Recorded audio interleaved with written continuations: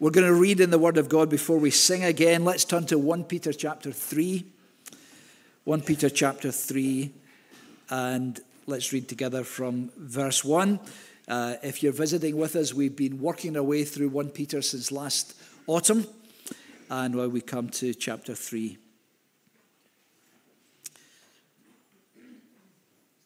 1 Peter 3 verse 1, likewise, wives, be subject to your own husbands, so that even if some do not obey the word, they may be won without a word by the conduct of their wives, when they see your respectful and pure conduct. Do not let your adorning be external, the braiding of hair, the putting on of gold jewelry, or the clothing you wear, but let your adorning be the hidden person of the heart, with the imperishable beauty of a gentle and quiet spirit, which in God's sight is very precious.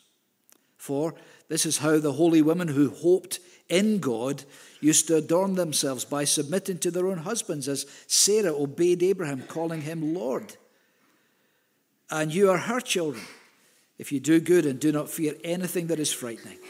Likewise, husbands, live with your wives in an understanding way, showing honor to the woman as the weaker vessel, since they are heirs with you of the grace of life, so that your prayers may not be hindered. This is the word of God. Let's just pray one moment again before we sing. Gracious Father, now with this passage open in front of us as we prepare to turn to it and to think about it together, we ask for the help of your Holy Spirit. This will land differently on all of us to some degree this morning. Some of us are unmarried. Some of us are in that situation and rejoice in that. Thank you for the good, honourable, fitting lifestyle that not being married is shown to be in your word. Thank you that it is a good thing not to be married. And we pray for those who are unmarried as they hear about the challenges of their friends who are married, that you would be with them. Some of us this morning have been bereaved of our life partner, bereaved of a husband, bereaved of a wife. And as those in that category hear this morning, there will be a great tenderness in their hearts. There will be pain and sadness and a huge sense of loss. Father, you are able to draw near and to encourage and bless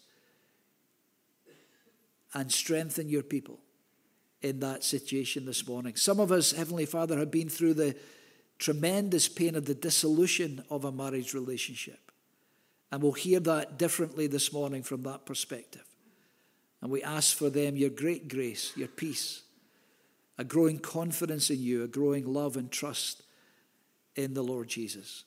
Some of us this morning are wives. Some of us are husbands. And we want to hear your voice.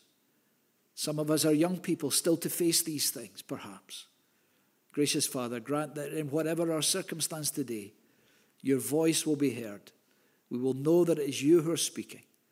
And what we pray for ourselves, we pray for everyone who wants to proclaim and to hear your word today. We pray for our brother Jonathan as he preaches up at Glenrothes Baptist Church this morning, that you would be near him to comfort and strengthen and encourage him and make him a blessing to your people there, as he and Simon were a blessing to this people last Sunday.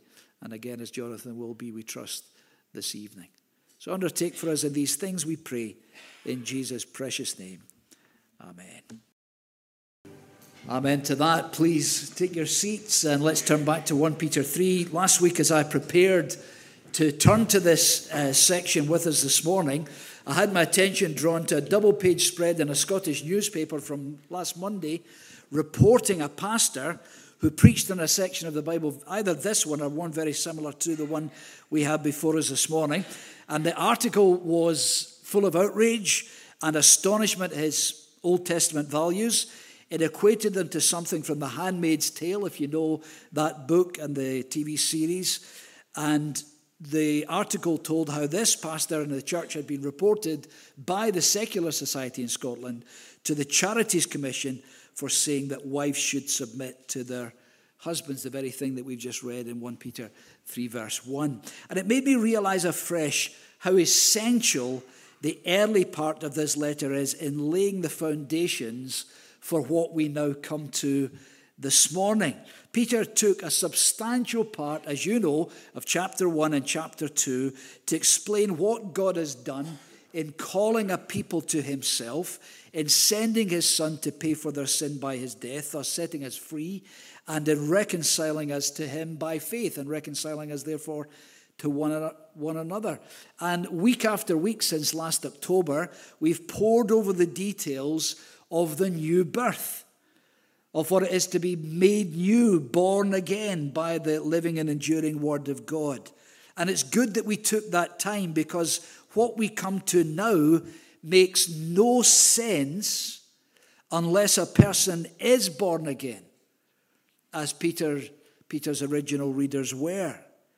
We saw 2 Sundays ago how Peter now moves into what we might call the ethical section of his letter. He laid down all the doctrinal material in the first chapter and a half, and now he moves in the midway point or towards the end of chapter 2 into this ethical, practical section. What does this look like? Showing us a new life in Christ actually is going to be like. And we're reminded of the significance of that order in the way that Peter presents his material, namely that there can be no new life without new birth. So what we're coming to look at today is part of what it means to live a new life in Christ. It's impossible to live this way without the new birth.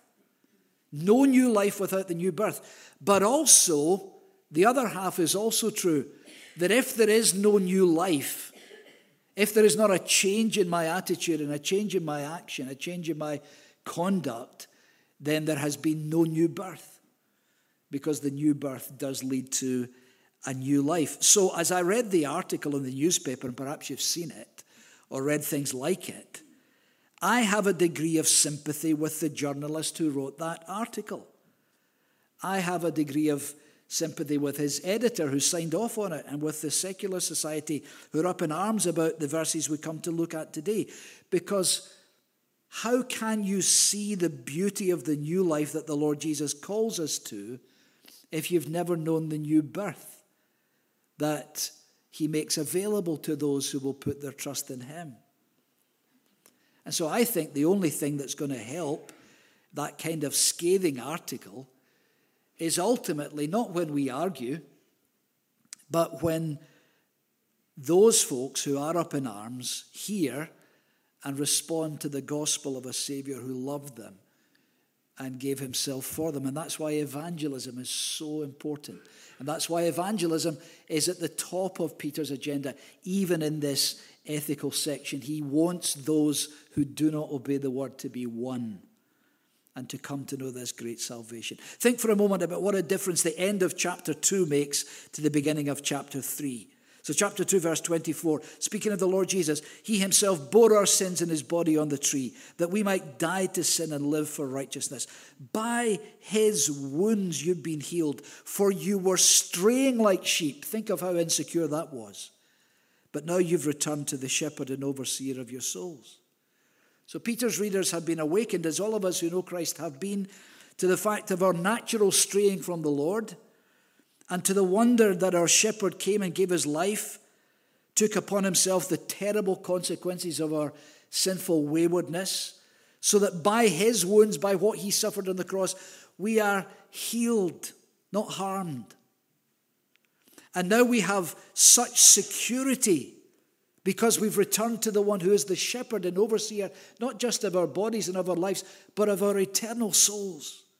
So when we come to the aspects of biblical teaching about ethics and conduct as Christians, even though they may still shock us, even though what we read here this morning might still go against the natural grain of our thinking, nonetheless, we've got to know that this is the word of our loving Heavenly Father and of his Son, our Savior, the Lord Jesus. So we hear the teaching in that loving context. This is the new life that accords with the new birth? Well, let's get to it. First of three things for us to consider this morning. Number one, the context. Let's set it in its context, as we always try to do. It's really important to see these 7 verses of chapter 3 as part of a bigger picture here. To everyone in the church family, Peter wrote, chapter 2, verse 12, have a look at it. Keep your conduct among the Gentiles honorable, so that when they speak against you as evildoers, that's exactly what we've just been talking about, they may see your good deeds and glorify God in the day of visitation. So then, as now, there was a backlash against the Christian community. They were being falsely accused of being evil people.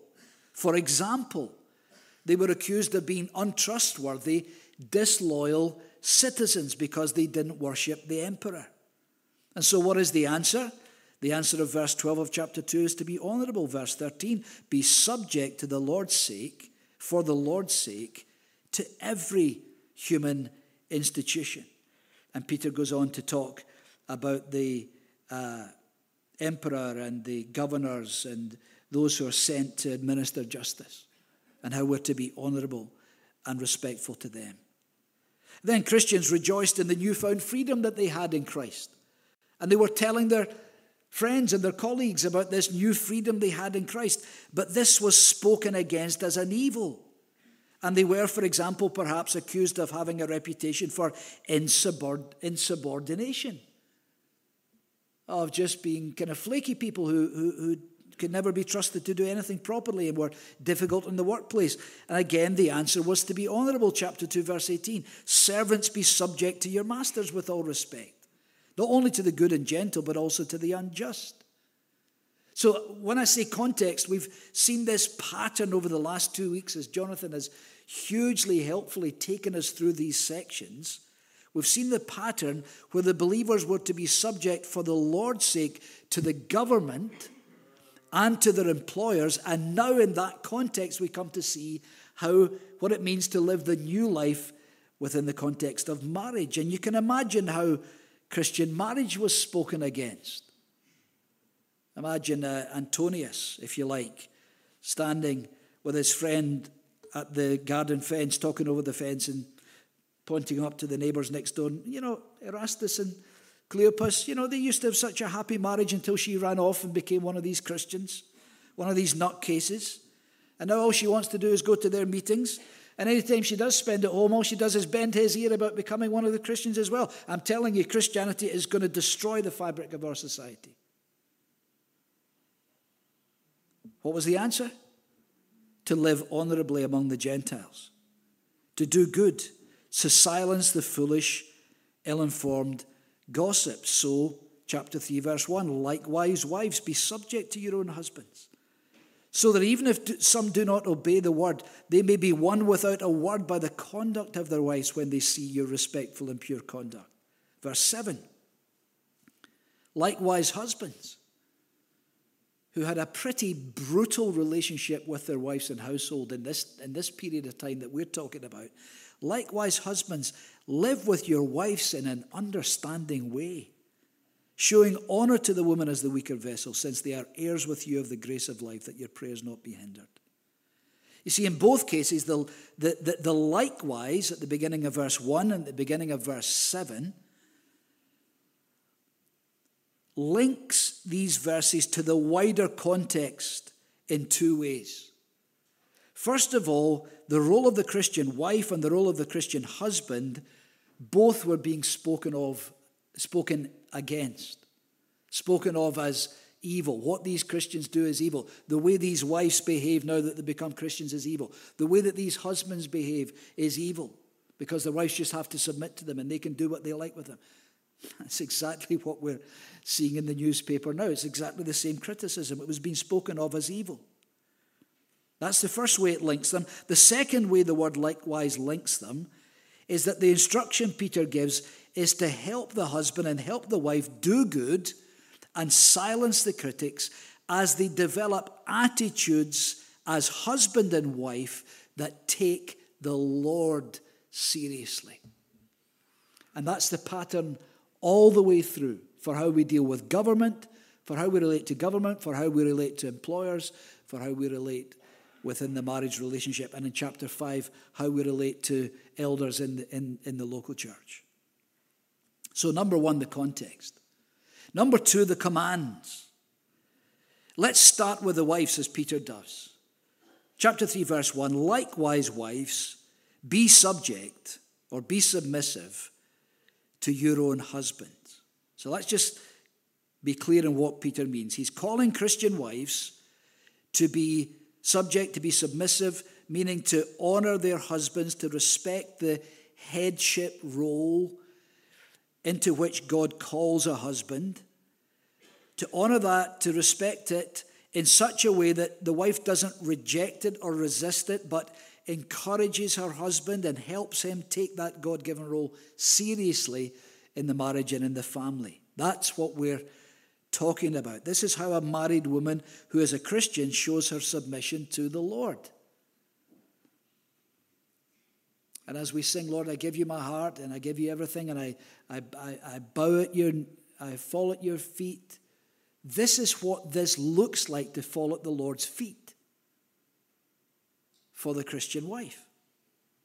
This is what it looks like for her, chapter 2, verse 13, to be subject for the Lord's sake to every institution, including the institution of marriage, which is God's institution. Now, I wonder how you hear this. Maybe chapter 3, verse 1 sounds ridiculously outdated or irresponsibly dangerous. Maybe there is an instant hackles up rejection of this sentence. Maybe it does sound to you like a Handmaid's Tale, a kind of dystopian nightmare. Maybe it comes across as demeaning, insulting, liable to make a wife vulnerable. Maybe you find your mind racing to all the potential circumstances that make this an outrageous principle for anybody to read and teach and uphold, as I'm doing today. Well, I want you to know, if you're feeling these things, I totally get it. There have been some horrendous things done in the name of upholding this verse to wives and to women. And that's part of the context in which we hear this today. So I thought it might be helpful at this point to clear the ground of negatives. And what I'm going to say is very minimal in this section, but I want to make it clear what submission does not mean, purely from what we can see that lies on the surface of the text. For example, first of all, this kind of honoring of the husband's headship role in marriage is not absolute. In other words, what Peter calls wives to categorically does not mean that they have to do whatever their husband says. And we know that because of what we've already seen in chapter 2, verse 15. This is the will of God, that by doing good, you should put to silence the ignorance of foolish people. Because this honoring of her husband, honoring of his God-given headship role, is her way of submitting to the Lord, if her husband ever tried to engage himself or her in anything that was not good, as God defines it, then there is no conflict. She does not submit to that. Secondly, we can say this kind of honoring of the husband's headship role, this kind of submission, does not require the wife to abandon her own personal convictions. Does not mean that she has to change her mind on key issues. How do we know that? Well, look at what Peter says in verse 1. Likewise, wives, be subject to your own husbands, so that even if some of them do not obey the word, meaning they don't believe and love and follow the Lord Jesus, they may be won without a word by the conduct of their wives when they see your respectful and pure conduct.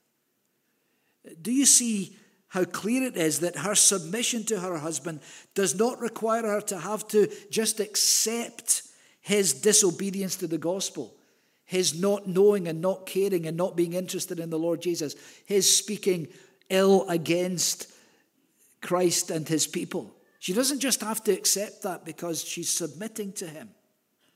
She doesn't have to give up on her longing for him to come to know the Lord. She can be submissive and still retain her own convictions, her own longings, her own essential identity. This wife in verse 1 doesn't agree with her husband on the most important issue a person will ever face. That is, how do you relate to the Lord Jesus? And Peter is encouraging her not to cave in on that, but she may still be a loving, loyal, submissive wife. Thirdly, this kind of honoring of the husband's headship role, this submission, does not require the wife to surrender any effort to change her husband's mind. That's the whole point of verse 1. That the unbelieving husband, if there is one, may be won without a word by the conduct of their wives when they see your respectful and pure conduct. And lastly, this kind of honoring of the husband's headship role, this kind of submission, does not require the wife to have to tolerate a situation of physical, psychological, spiritual, or moral vulnerability. That is expressly not what Peter was consigning these wives, his sisters in Christ, to. And we know that because of the vision he has for husbands, because of the command he gives them in verse 7. Have a look at it.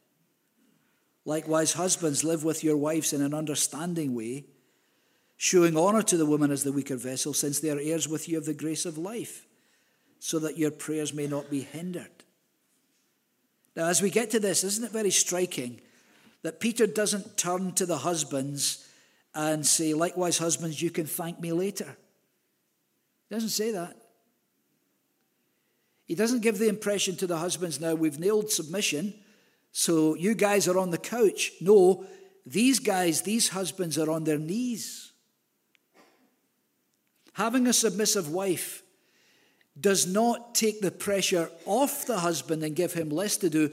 It puts more significant pressure on the husband to honor that, to respond in a godly way to that. Peter doesn't tell them to see to it that their wives submit to them. There was plenty of that abuse going on at the time, and tragically has been down through history. I've often thought that the hassles wives have with verse 1 is due often to the mess husbands make of verse 7. No, what Peter says to the husbands was strikingly countercultural. In a day when women and wives had next to no legal representation or framework of protection, the husbands are called to get their sleeves rolled up. He's told that his wife's submission doesn't mean he can forget about her apart from when he needs something. No, this kind of husband to whom a wife may joyfully submit and trust is one who lives with her. Notice the words there in verse 7. Likewise, husbands, live with your wives. And you say, well, of course they live with their wives, but think of the full meaning of that. This is a husband who shares all of the ups and downs of life with his wife. He shares life with her. He lives life with her. There are no areas of his life that are off limits to her. There are no areas of his life that she knows nothing about. Because he lives Because he lives life with her, he inevitably wants to spend time with her. He wants to share with her. He wants to listen to her so that he gains an understanding of her in all her amazing, complex uniqueness. He lives with his wife in an understanding way. Literally, he lives according to knowledge. Knowledge of God, knowledge of his word, and knowledge of that wife. He needs to know who she really is. He needs to know, what does she love? What makes her laugh? What does she hate? What makes her cry? What does she aspire to? What does she fear? What encourages her? What discourages her? Now, husbands, if these questions were typed on a sheet, could we accurately answer them knowledgeably? To live with her, to love her, in an understanding way. I wonder, can you see this morning? It's the polar opposite of Margaret Atwood's dystopian misogyny in The Handmaid's Tale. There's just no room for that in the biblical text. We need not be browbeaten by the culture. We need not be afraid to stand under the searchlight and under the authority of the Word of God. And not only is the husband to invest himself so that he knows his wife and can read her and can understand her and can appreciate her, he is to honor her. Verse 7, showing honor to the woman as the weaker vessel. Now, sisters, don't get annoyed at Peter for reminding husbands that their wives are weaker vessels. He doesn't mean mentally or spiritually or emotionally weaker. I'm sure I'm not the only man in here who would say, I have seen strength in women that I've yet to see in any man. He doesn't tell the wives that they are weaker. He doesn't make that a point of teaching to them. Rather, what he's doing with the husbands is making a comparison. Both the husband and the wives are vessels. And he's reminding the husband that in all likelihood, he will have a natural physical strength advantage over his wife. And he does so because in the depths of male brokenness and in the depths of male patheticness, if there is such a word, men sometimes use that physical advantage against their wives and against their children, or the threat of it. And Peter won't have that. Male headship in marriage is not predicated on men being bigger and stronger. Peter cuts right through that here. It's actually not predicated on men being better or brighter either, because they're not. In complete contrast to that, husbands are to honor their wives. They are to work hard at making them feel cherished, unique, precious, not weak, not servile, not taken for granted. And this next sentence would have been shocking when Peter wrote it. The reason for that is they are, verse 7, heirs with you, joint heirs with you of the grace of life. He's reminding husbands that while there are complementary differences between the husband and the wife, they are joint heirs with identical inheritance in God's sight. That never happened in the society in which Peter was writing. The sons always did better than the daughters when it came to the carve-up. But not here. Absolute equality in God's sight. So the submission of the wife to the husband is not on the grounds that she is less valuable and less worthy. They are joint heirs of the gracious gift of life. And if they're believers, they're joint heirs of the gracious gift of eternal life through knowledge of the Lord Jesus as Savior. Both the husband and the wife get an equal share of God's good gift of life. And Peter says to the men, you're probably bigger, you're probably stronger. Use that strength not to diminish your wife, but to honor your wife. Because as God looks on you, he loves her every bit as much as he loves you. And he honors her every bit as much as he honors you. And he has given her a share of life, exactly the same amount as he gave you. That must mean, therefore, that there is nothing intentionally life-limiting for a wife in honoring her husband in the lead role. And equally, there is nothing life-enhancing for the husband in the lead role, because they are joint heirs of the gracious gift of life. They are equals before God. He's established an order of responsibility for marriage. The context and the command. Now we get to the crux. Let's close by seeing the decisive point at issue here in the lives of the wife and of the husband. And the crux of the whole matter of the thing is this: how much does the Lord matter to you, husband? Wife. That's pivotal. That's the crux. Let's notice how Peter writes to the wives in verses 3 to 6. He tells them, as we'll see in a moment, that there's a movement worth joining, but first of all, there's a look worth perfecting. Do not let, verse 3, do not let your adorning, that means your beauty, your appearance that you work on, do not let that be external, the braiding of hair, the putting on of gold jewelry, or the clothing you wear. But let your adorning, let your beauty, let your appearance that you work on be the hidden person of the heart, with the imperishable, one of Peter's favorite words, the imperishable beauty of a gentle and quiet spirit, which in God's sight is very precious. Now, we shouldn't mishear Peter. He is no more saying to the wives that you shouldn't go and get your hair done or wear jewelry than he is saying you shouldn't wear clothes at all. If you were going to make an absolute ban on going for a perm, I don't know if that's still a thing, evidently not, thank you, going to the salon and treating yourself and getting a nice hairdo, is that the phrase? He's no more speaking against that, or wearing appropriate jewelry. He's no more speaking against that than he is putting on clothes. But he is saying to wives, don't let the outward appearance that you work on be all that there is to you.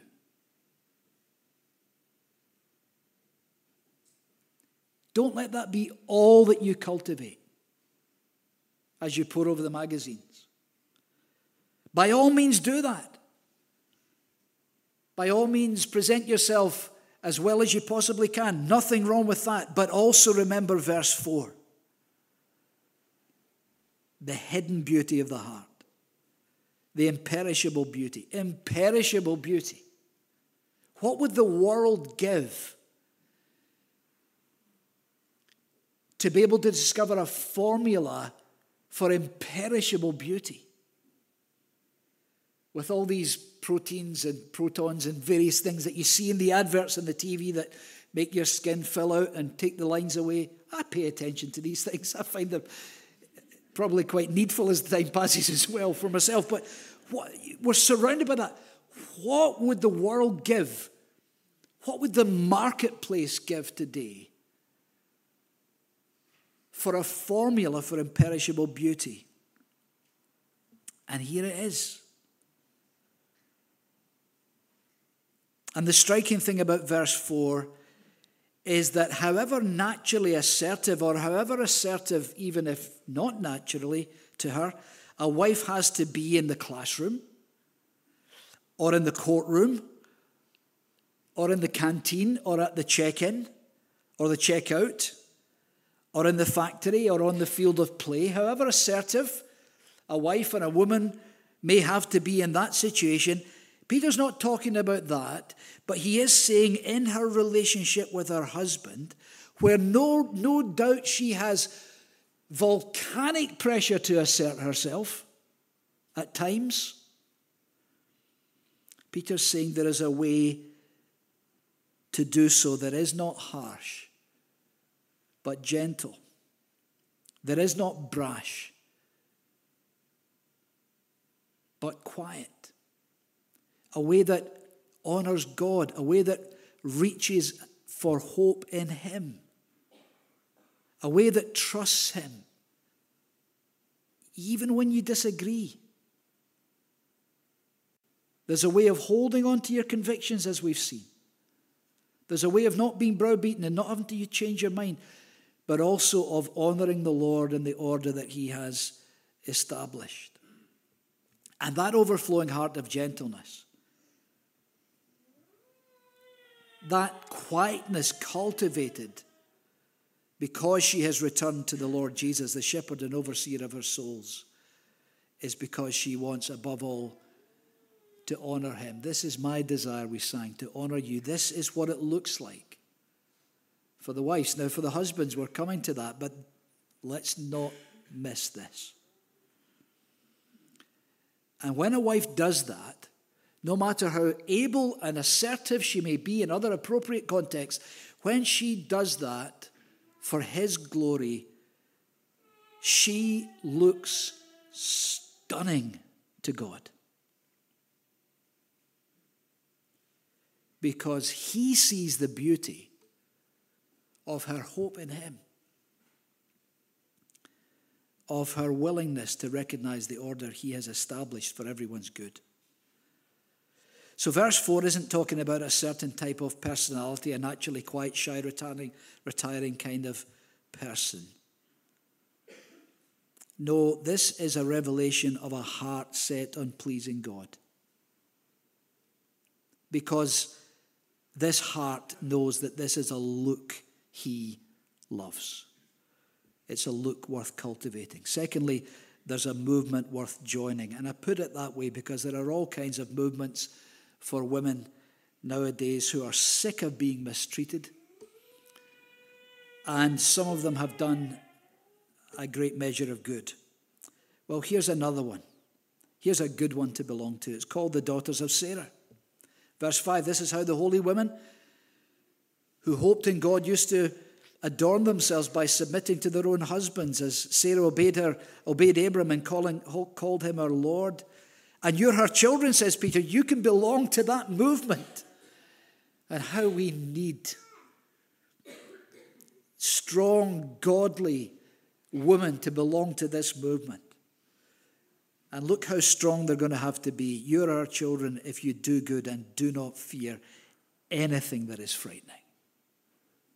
What a staggering picture of strength. This is a gutsy, active, feminist movement. Feminist in the sense that it's for women who are right in the front line of the biggest pressures and the biggest hassles and even the biggest vulnerabilities of life. What were these women like? They were holy. In other words, they were ultimately submitting themselves to God, not their husbands. Their submission to him, to the husband, came because of their submission to God. They were holy. They were dedicated to him. They were hopeful. Verse 5, they hoped in God. They didn't hope primarily in their husbands. They hoped ultimately in God. And yet that worked itself out in their lives in a remarkable way. They trusted God. They trusted the order he'd established. And so they adopted a heart attitude towards their very human, often hopeless, generally unimpressive husbands. Because that was the way their trust and submission to the Lord shone through. Peter says Sarah even called Abraham Lord. It happened once. It happened in Genesis 18. And it wasn't a moment when Abraham looked at his finest and from a heart full of love and adoration and admiration, this was drawn forth and she said, "Oh, Abraham, you're my Lord." No, it was not a fine moment for either of them. It was a moment when Sarah and Abraham were so aware of how advanced they were in years and had all the usual accompanying frailties of extreme age. And actually, Sarah didn't say it to Abraham. She was actually talking to herself about the news that had come that they were to have a child in advanced years. Let me read to you verse 11 of Genesis 18. Abram and Sarah were old, advanced in years. The way of woman had ceased to be with Sarah. So Sarah laughed to herself, saying, "After I am worn out and my Lord is old, shall I have pleasure?" Why does Peter make mention of that? I think it's because this is a situation where Sarah was in autopilot. She wasn't really calculating in that moment how she responded to Abraham. She wasn't really thinking about submission to her husband. She wasn't addressing anyone. But what came out as she processed this news that they were going to have a child, what came out about her husband was a deep sense of respect. From the overflow of her heart, her mouth spoke. And though Abram didn't hear it, God heard it. That was the hidden person of the heart. which in God's sight is very precious. So the crux for wives is, do you take the Lord seriously enough to want to please him with your heart attitude towards your husband in all the complexity of that? And it's exactly the same crux for the husbands. Look at the last sentence of verse 7. Husbands, likewise, live with your wives in an understanding way, showing honor to the woman as the weaker vessel, since they are heirs with you of the grace of life, so that your prayers may not be hindered. Peter doesn't want any husband to walk away thinking that he can be neglectful or dishonoring or condescending, far less abusive to his wife, and still be on good terms with the Lord. Peter wants the husbands to know, if there is a problem between you and your wife, and you're responsible for it, there's a problem between you and the Lord. There's always a possibility, isn't there, that we can make ourselves look like godly men on Sunday morning. That we can make ourselves look like men who take him seriously, but actually be very different men behind closed doors in the discomfort of our own homes. Well, God won't have that. Look ahead to chapter 3, verse 12. We're going to come to it, God willing, in a Sunday or two. The eyes of the Lord are on the righteous. What Paul said to the boys and girls about prayer is exactly right. He delights to answer prayer. The eyes of the Lord are on the righteous. His ears are open to their prayer. But the face of the Lord is against those who do evil. That's why the husband who does not respond properly and love and cherish and make to feel special and know and serve in that way his wife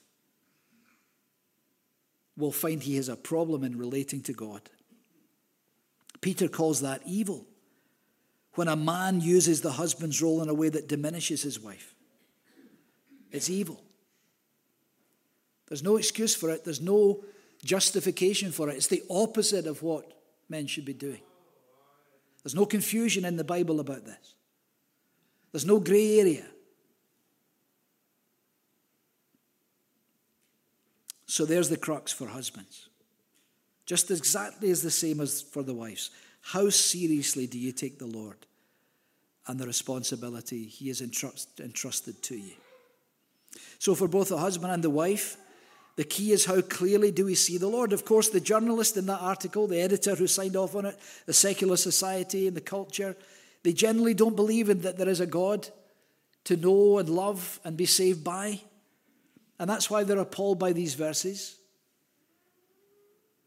Because they can only see the reality of their own hearts. They can only see the chaos that tends when you say to a wife, submit to your husband.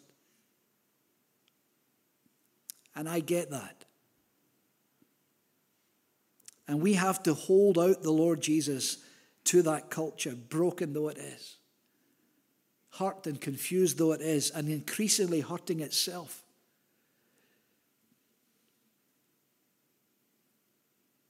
We have to hold out this glorious gospel of the Lord Jesus to that tragic culture in which we live, of which we are a part. And we would be as lost as anyone were it not for the grace of God.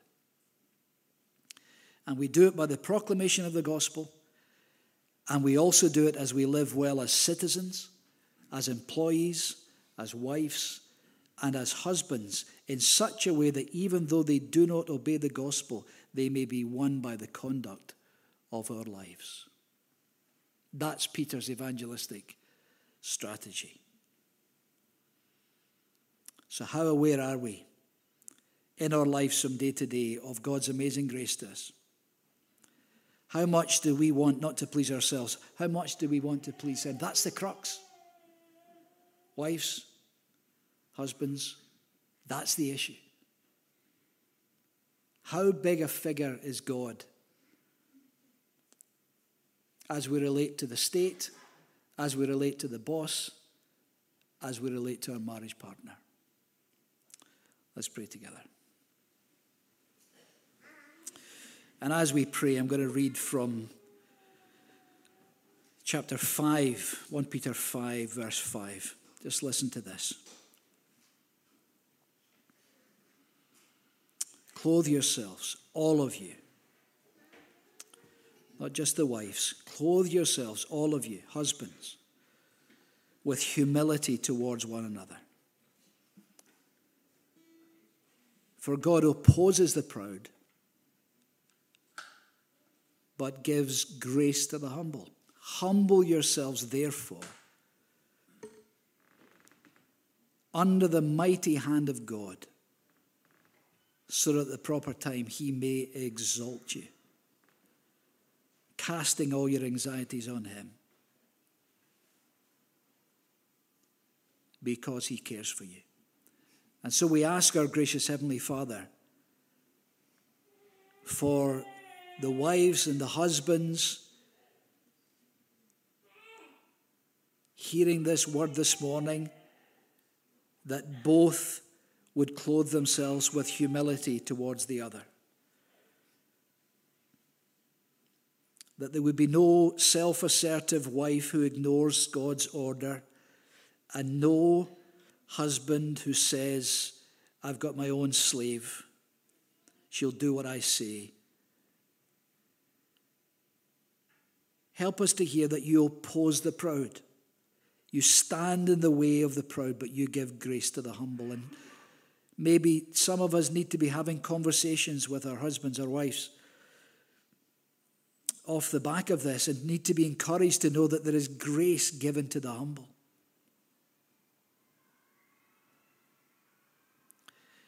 And so afresh this morning, we humble ourselves, not under the hand of a husband, but under the mighty hand of God.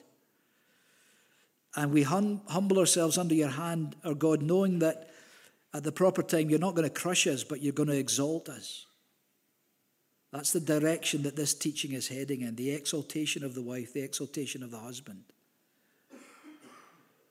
And in the midst of all the complexities of life as we find it in 2024, we can cast all our anxieties on you, and there are many of them, even arising from this material we've looked at this morning, knowing that you care for us, and oh, do you care for us. We praise you for the gift of your Son, and we pray for those who are hostile to him and hostile to his gospel and hostile to the proclamation of his word. We pray for them that they too might know this glorious gospel, setting them free, opening their eyes, reconciling them to you and to one another, bringing them to a new life predicated on the new birth. In Jesus' precious name we pray.